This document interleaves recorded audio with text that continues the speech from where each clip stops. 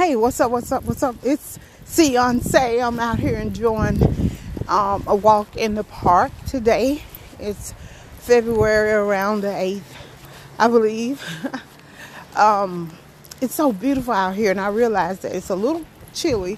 It was snow like 2 days ago, but it's so beautiful. The stream is just peaceful, and I'm taking this great walk. But I realized I have on a Little Rock Central sweatshirt, I should say.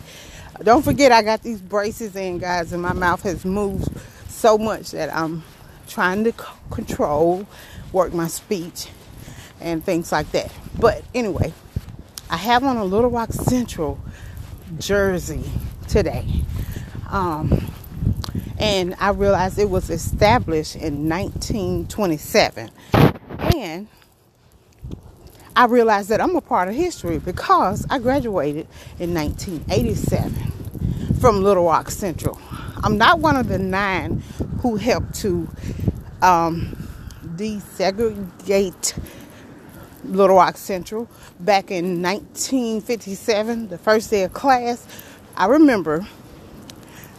remember this because I wasn't there, but I remember learning my history that Governor Orville Faubus, he called in the National Guard to block the black students from entering Little Rock Central. And then President Eisenhower, he sent in federal troops to escort these students to Little Rock Central High.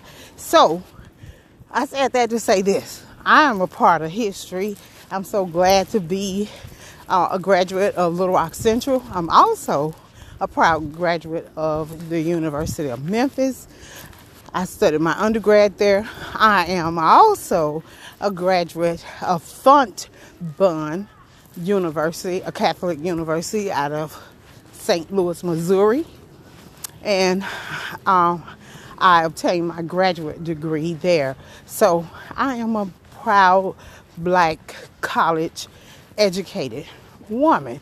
And I just wanted to say I came from Little Rock Central. How about that for your black history?